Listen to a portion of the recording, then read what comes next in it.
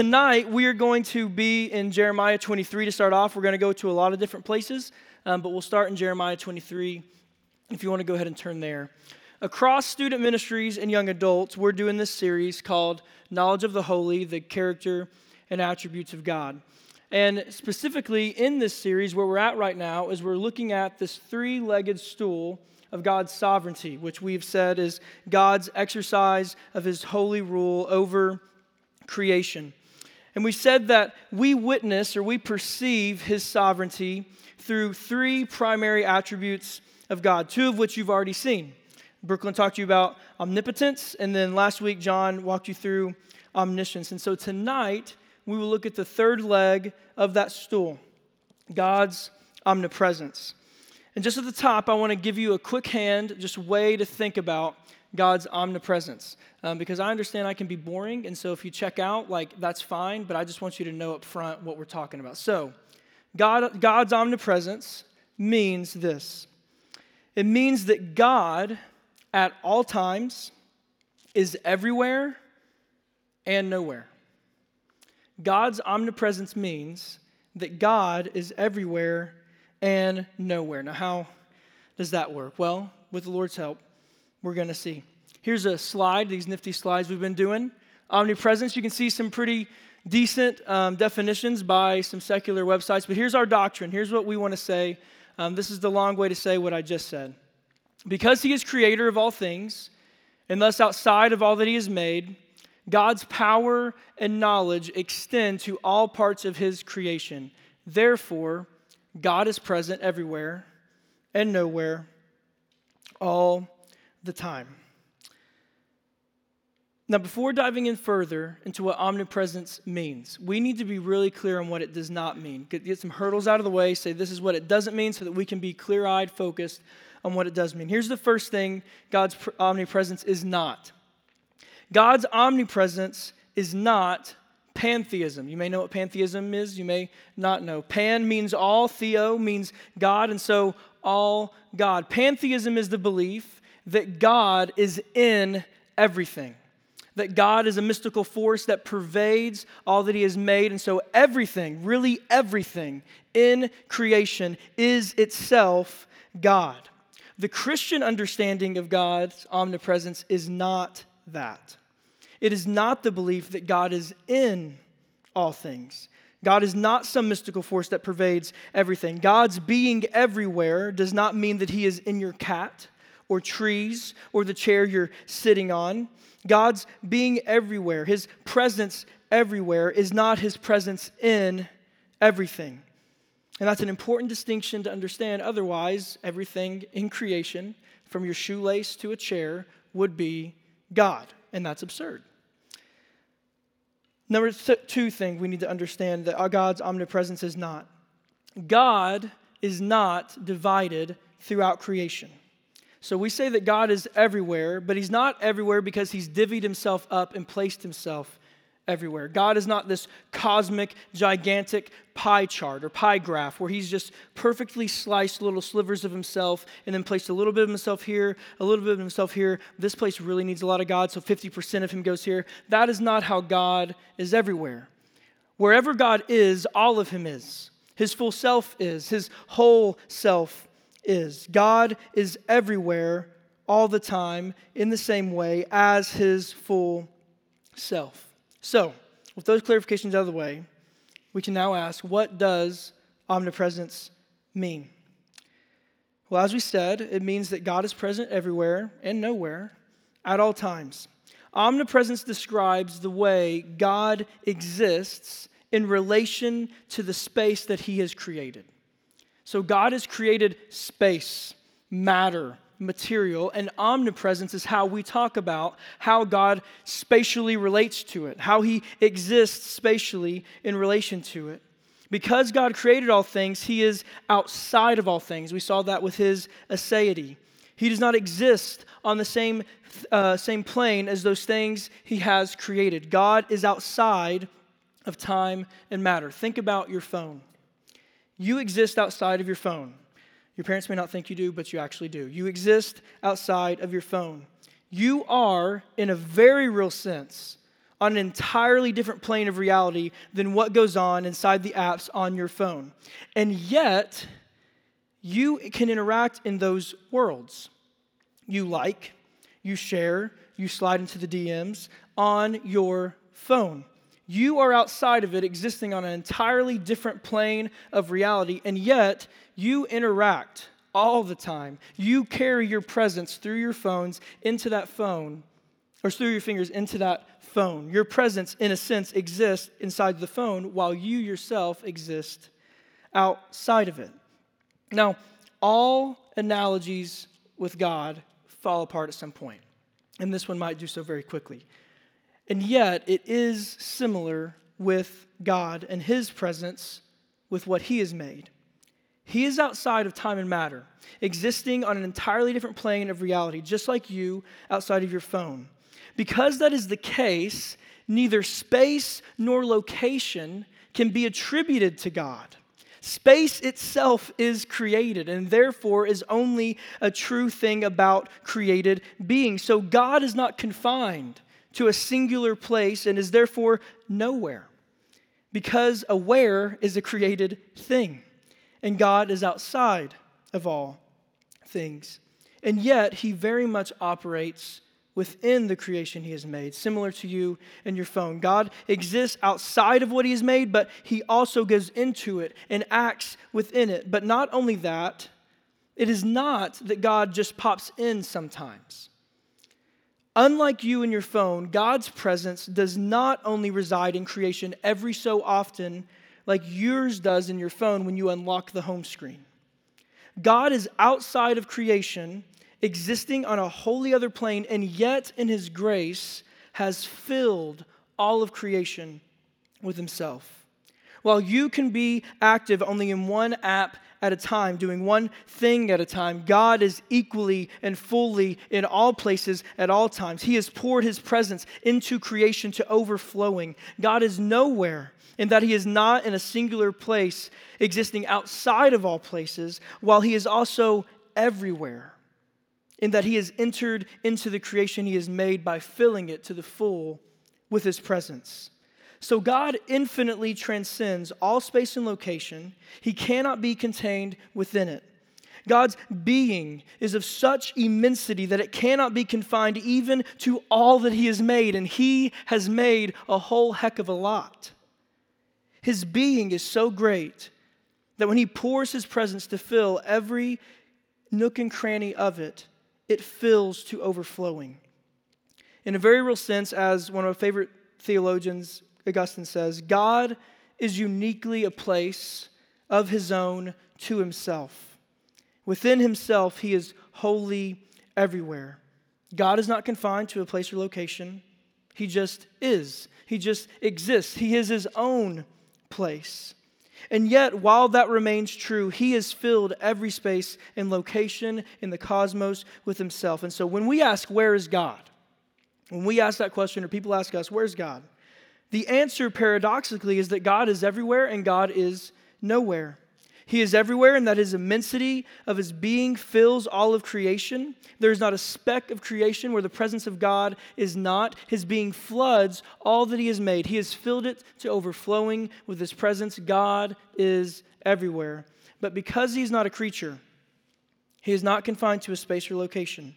While filling all places and locations, He remains outside of all places and locations, existing as Himself. He is side by side with time and space and everything He's made on a wholly other plane of existence. And so in an equally real sense, God is nowhere. God is everywhere immensely and nowhere specifically. Augustine, my boy, again says, to discover where He is hard. To discover where He is not is even harder. And so when we say that God is omnipresent, when we say God is everywhere and nowhere at all times, we are attempting to describe how God is in relation to the space and matter that He has made. And what we have to say is that God is everywhere and that His immensity fills creation, while also saying that He is nowhere in the sense that He is not confined to a specific place or location, because those are creaturely realities. God simply is. He is omnipresent. He is everywhere and also nowhere at all times. Like most of the incommunicable attributes, we're in the incommunicable attributes, the ones that can't be shared by us, and really all the communicable when you get to what they actually represent. This stretches our minds to the point of breaking. Our vocabularies, when we discuss really anything about God, but particularly here at the Omnis, breaks.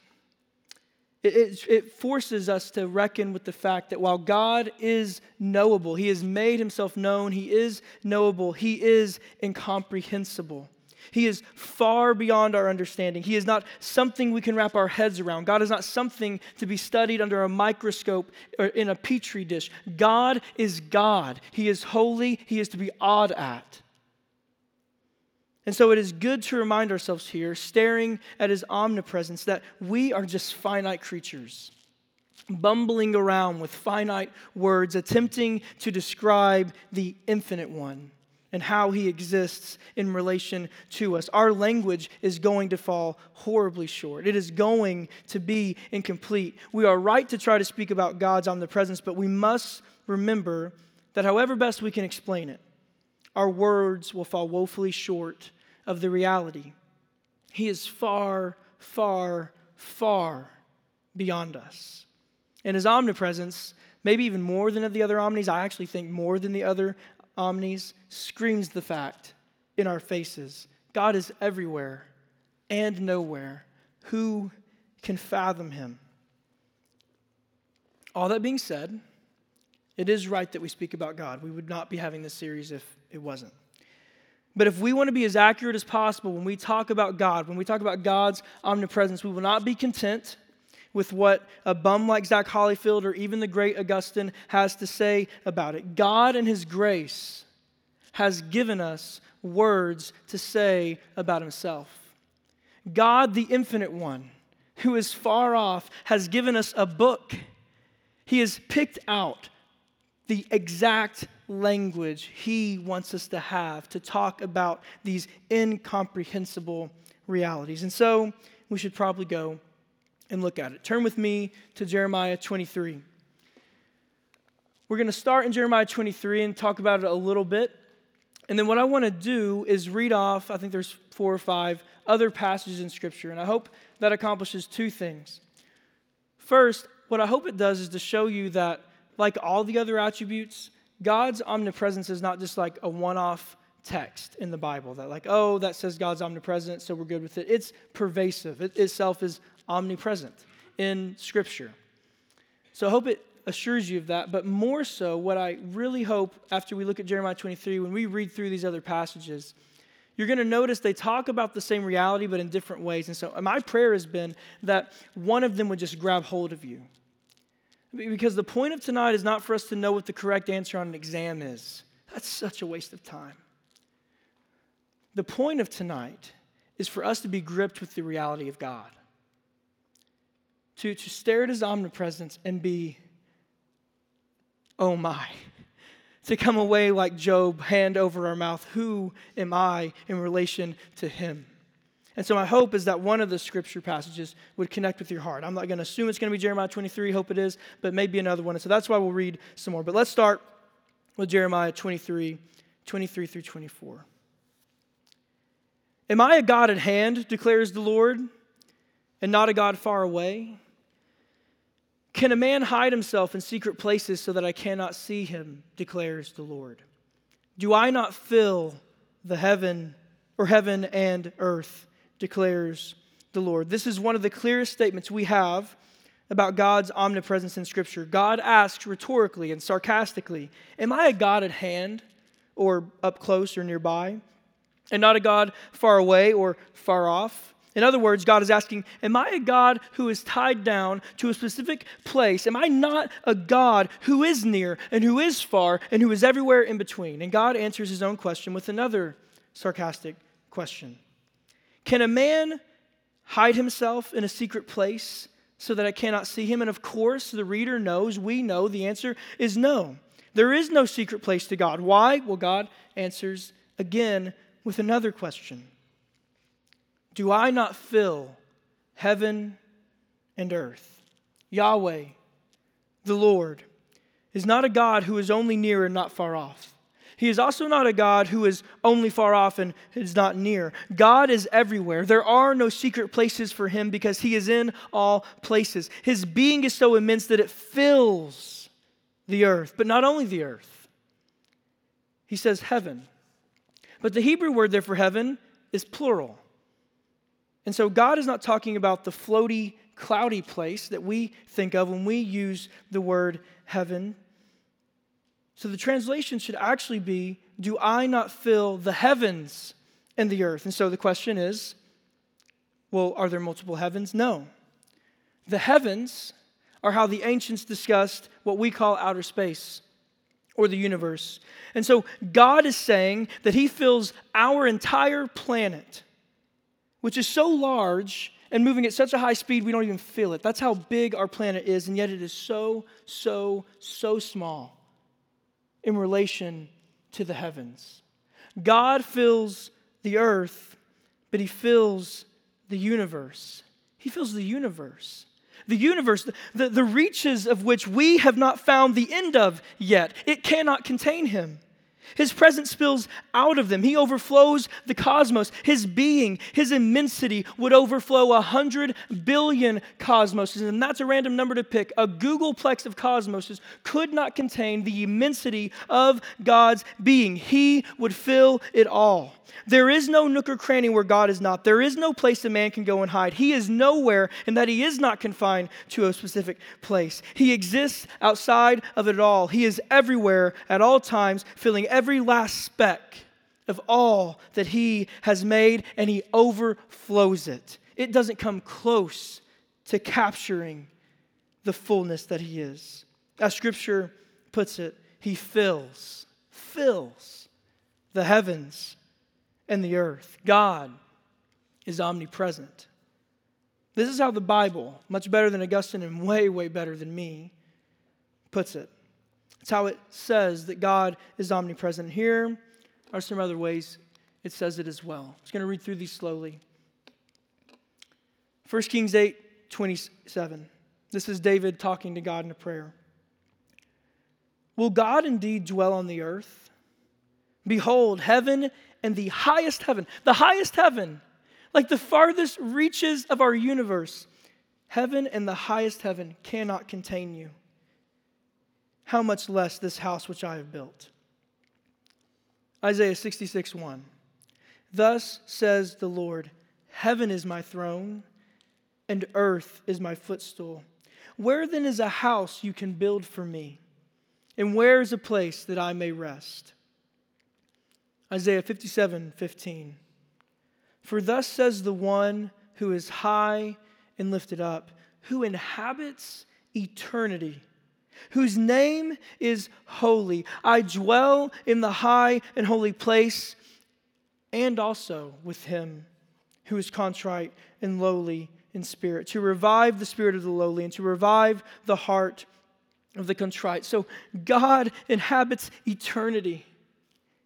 He is in the high and holy place and with those who are downtrodden in the dust. Amos 9:2-4. I'm going to warn you, this one gets dark. If they dig into Sheol, which is the place of the dead, from there shall my hand take them. If they climb up to the heavens, from there I will bring them down. When I first read this passage, I was like, oh man, this is so encouraging. Like I could be in the place of the dead. I could be up in the heavens, and Yahweh's going to come after me. Hold on. If they hide themselves on the top of Mount Carmel, from there I will search them out and take them. And I began to be like, well, search them out, take them. That's a little intensive language, God, but okay, you're coming and finding us like the lost sheep. And if they hide from my sight at the bottom of the sea, there I will command the serpent, and it shall bite them. And if they go into captivity before their enemies, there I will command the sword, and it shall kill them. And I will fix my eyes upon them for evil and not for good. So that escalated quickly, but it still gets at the reality. God is omnipresent. His being cannot be outrun, which means his love cannot be outrun, but also his judgment. This is a judgment passage on a nation, and it cannot be outrun. They can hide in the places of the dead. They can go up to the heavens. They can go on Mount Carmel. They can go to the bottom of the sea, and God's judgment will find them because he's there. God is omnipresent. God's omnipresence is not a doctrine that humans have reasoned up about God. It isn't a truth we've come to by thinking about God and like being in a room and some smart theologians being like, well, philosophically, if he's going to be God, he'd have to be everywhere. No, this is a clear teaching of Scripture. God's immensity floods every square inch of all that he has made. He is everywhere at all times while not being confined to any space or location. He fills the heavens and the earth. God is omnipresent. Now, so what? Who cares? You should ask that question every talk in this series, especially the incommunicable attributes. Who cares what God is like? It doesn't have anything to do with you. God's everywhere and nowhere. What even does that mean? Who cares? So what? If you're honest, that's what I would be asking. Who cares? So what? What is God's having to be everywhere? What does that have to do with me? Here's three things. The God who is everywhere is not far from you, but right where you are. He is present by you. And one of the main reasons God has set up creation that way is so that you might reach out and find him. Now, how do I know that? Acts 17, 24 through 27. You've been in this passage before, and we're going to look at it again. The God who made the world and all things in it, since he is Lord of heaven and earth, does not dwell in temples made with hands, nor is he served by human hands as though he needed anything, since he himself gives to all mankind life and breath and everything. And he made from one man every nation of mankind to live on all the face of the earth, and having determined allotted periods and boundaries of their dwelling places. So catch that. God has no dwelling place that he resides in and constricted to. But he has determined the dwelling places of all nations that he has made, entire people groups, millions and millions and millions of people. He's determined you're going to live there. But here's the reason. That, or so that, or for this reason, that they would seek God, if perhaps they might grope for him and find him, though he is not far from each of us. The God whose being transcends creation has condescended. He has stooped down to fill it with his presence so that, for the purpose of him being near you, near to each and every creature that he has made, and not for nothing, not just to be a generally, hey, we're around each other, but so that we might discover him and know him, the God of the universe, who is so high and mighty that the earth is his footstool, wants to be known by you, so much so that he has flooded his presence into the universe so that he would be near you and you would never not be near him. And so here's what that means. God is here right now. He is among us, right here, right now. He has drawn you to this place so that you would hear that statement, so that you would reach out, grope, and know him, either for the first time and be saved by your Creator who loves you, or to grow in knowledge of him. He so desperately wants to know you. He has flooded creation for that purpose. Because God is omnipresent, seek him and find him. Number 2, you cannot run from God. Now the word of the Lord came to Jonah and the son of Amittai, saying, Arise, go to Nineveh, that great city, and call out against it, for their evil has come up before me. But Jonah rose to flee Tarshish from the presence of the Lord. He went down to Joppa and found a ship going to Tarshish. So he paid the fare and went down into it to go with them to Tarshish, away from the presence of the Lord. And we all know how the story goes. Jonah is not able to flee the presence of the Lord. He gets on a boat, and God is there and causes a storm. He volunteers to be thrown overboard because he knows he's the reason for the storm, and some scholars think because he would rather die in the stormy waves than to actually have to go to Nineveh. And so he's thrown overboard into the sea, and God is there. And God provides a big fish large enough to swallow him while preserving his life. Jonah is now in the belly of a fish, and you know who is also there? God. And they have a conversation. Jonah is spat onto land. He goes to preach to Nineveh, which should have been his death because of how much Nineveh hated Israel, and he doesn't die. He's preserved, and all of Nineveh repents. Why? Because God was at Nineveh. Jonah leaves Nineveh, butthurt, because he didn't want the Ninevites to repent. He wanted them to be crushed, but God saved them. And you know who's there to be complained to? God. Jonah tries to flee the presence of Yahweh and is not able. Everywhere he goes, God is there. Try as we might, we cannot run from God's presence. And it's not because he's fast enough to keep up with us.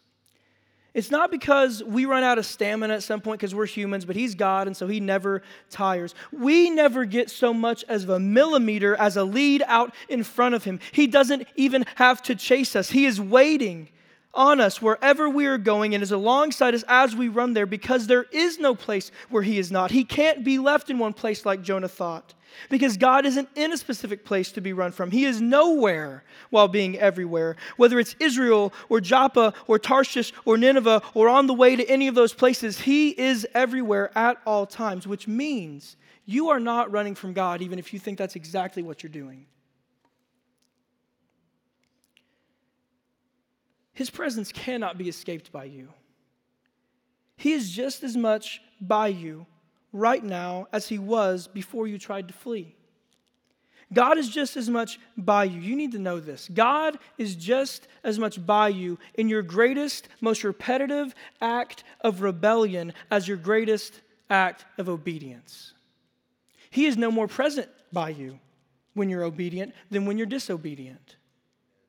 When you stumble or when you just full-fledged run away, he is there. He can't be left. He's everywhere. Like Jonah, even our blatant sin, our blatant efforts, and even our indifference cannot cause God to leave. He loves you far too much to let you be somewhere he is not. And so he fills creation with himself to make it impossible for you to ever be where he isn't. Wherever you run and wherever you go, he's going to be there because he is everywhere at all times. He is omnipresent. Finally, sometimes, maybe even most times, I might say most times, it can feel like in the Christian life that God is far away. Maybe we've sinned again in a familiar way that we just cannot seem to get over, or maybe a tragedy strikes. Whatever it may be, we find ourselves in a place where it seems that God is absent. Like maybe he's abandoned us. Like, sure, Zach, like God is everywhere, but maybe everywhere but here. Like he can't be here. How could he be here in this low place? It doesn't feel like it. There are many times in your Christian life you're going to feel that way. God's omnipresence is a rock in those days that assures us that that is not the case. That despite whatever your perceptions of the situation may be, he has not abandoned you. He has not left you. He is not distant or far away, though that's exactly how you feel because he is everywhere. Look at Psalm 139, verses 7 through 12. Where shall I go from your spirit? Or where shall I flee from your presence? If I ascend to heaven, you are there. If I make my bed in Sheol, you are there. If I take the wings of the morning and dwell in the uttermost parts of the sea, even there your hand shall lead me and your right hand shall hold me. If I say, surely the darkness shall cover me and the light be about me be night, even darkness is not dark to you. The night is bright as the day, for darkness is as light with you. Ascend to heaven or descend to the place of the dead. God is with you. Go to the uttermost recesses of the sea and the farthest reaches of the horizon. God is with you. In the darkest of night, in the brightest of day, God is with you. He cannot be otherwise. He is everywhere and nowhere. His omnipresence assures it. He is not far. He has not left you. As a final word, I hope this isn't the case, but it may feel as though God's omnipresence is a little bit impersonal, just a touch. Sure, He's everywhere and nowhere. That's like fancy talk. Sure, wherever I go, He's going to be there. But He fills creation in the same way. Like He's everywhere in all places in the same way. And so when we say He's everywhere and nowhere at all times, what we're saying is He's beside me just like He's beside the rock outside. Not Dwayne Johnson, although it's also true about Dwayne Johnson. That feels a little impersonal. That God would, His presence, omnipresence, would be just as true for a rock or a mountain as me. It's okay if it feels that way. I think God agrees. Actually, I know that God agrees. God Himself was not content with filling all of creation with His presence generally. In fact, while that in and of itself is a gracious gift, as we just have talked about, that was never His ultimate goal. God has good purposes for filling all of creation generally, but His great desire is to fill individuals personally. And in Jesus Christ, He has made that possible. The entire reason God the Son, member of the Trinity, came in the flesh as Jesus was to live a perfect life that we could not and would not.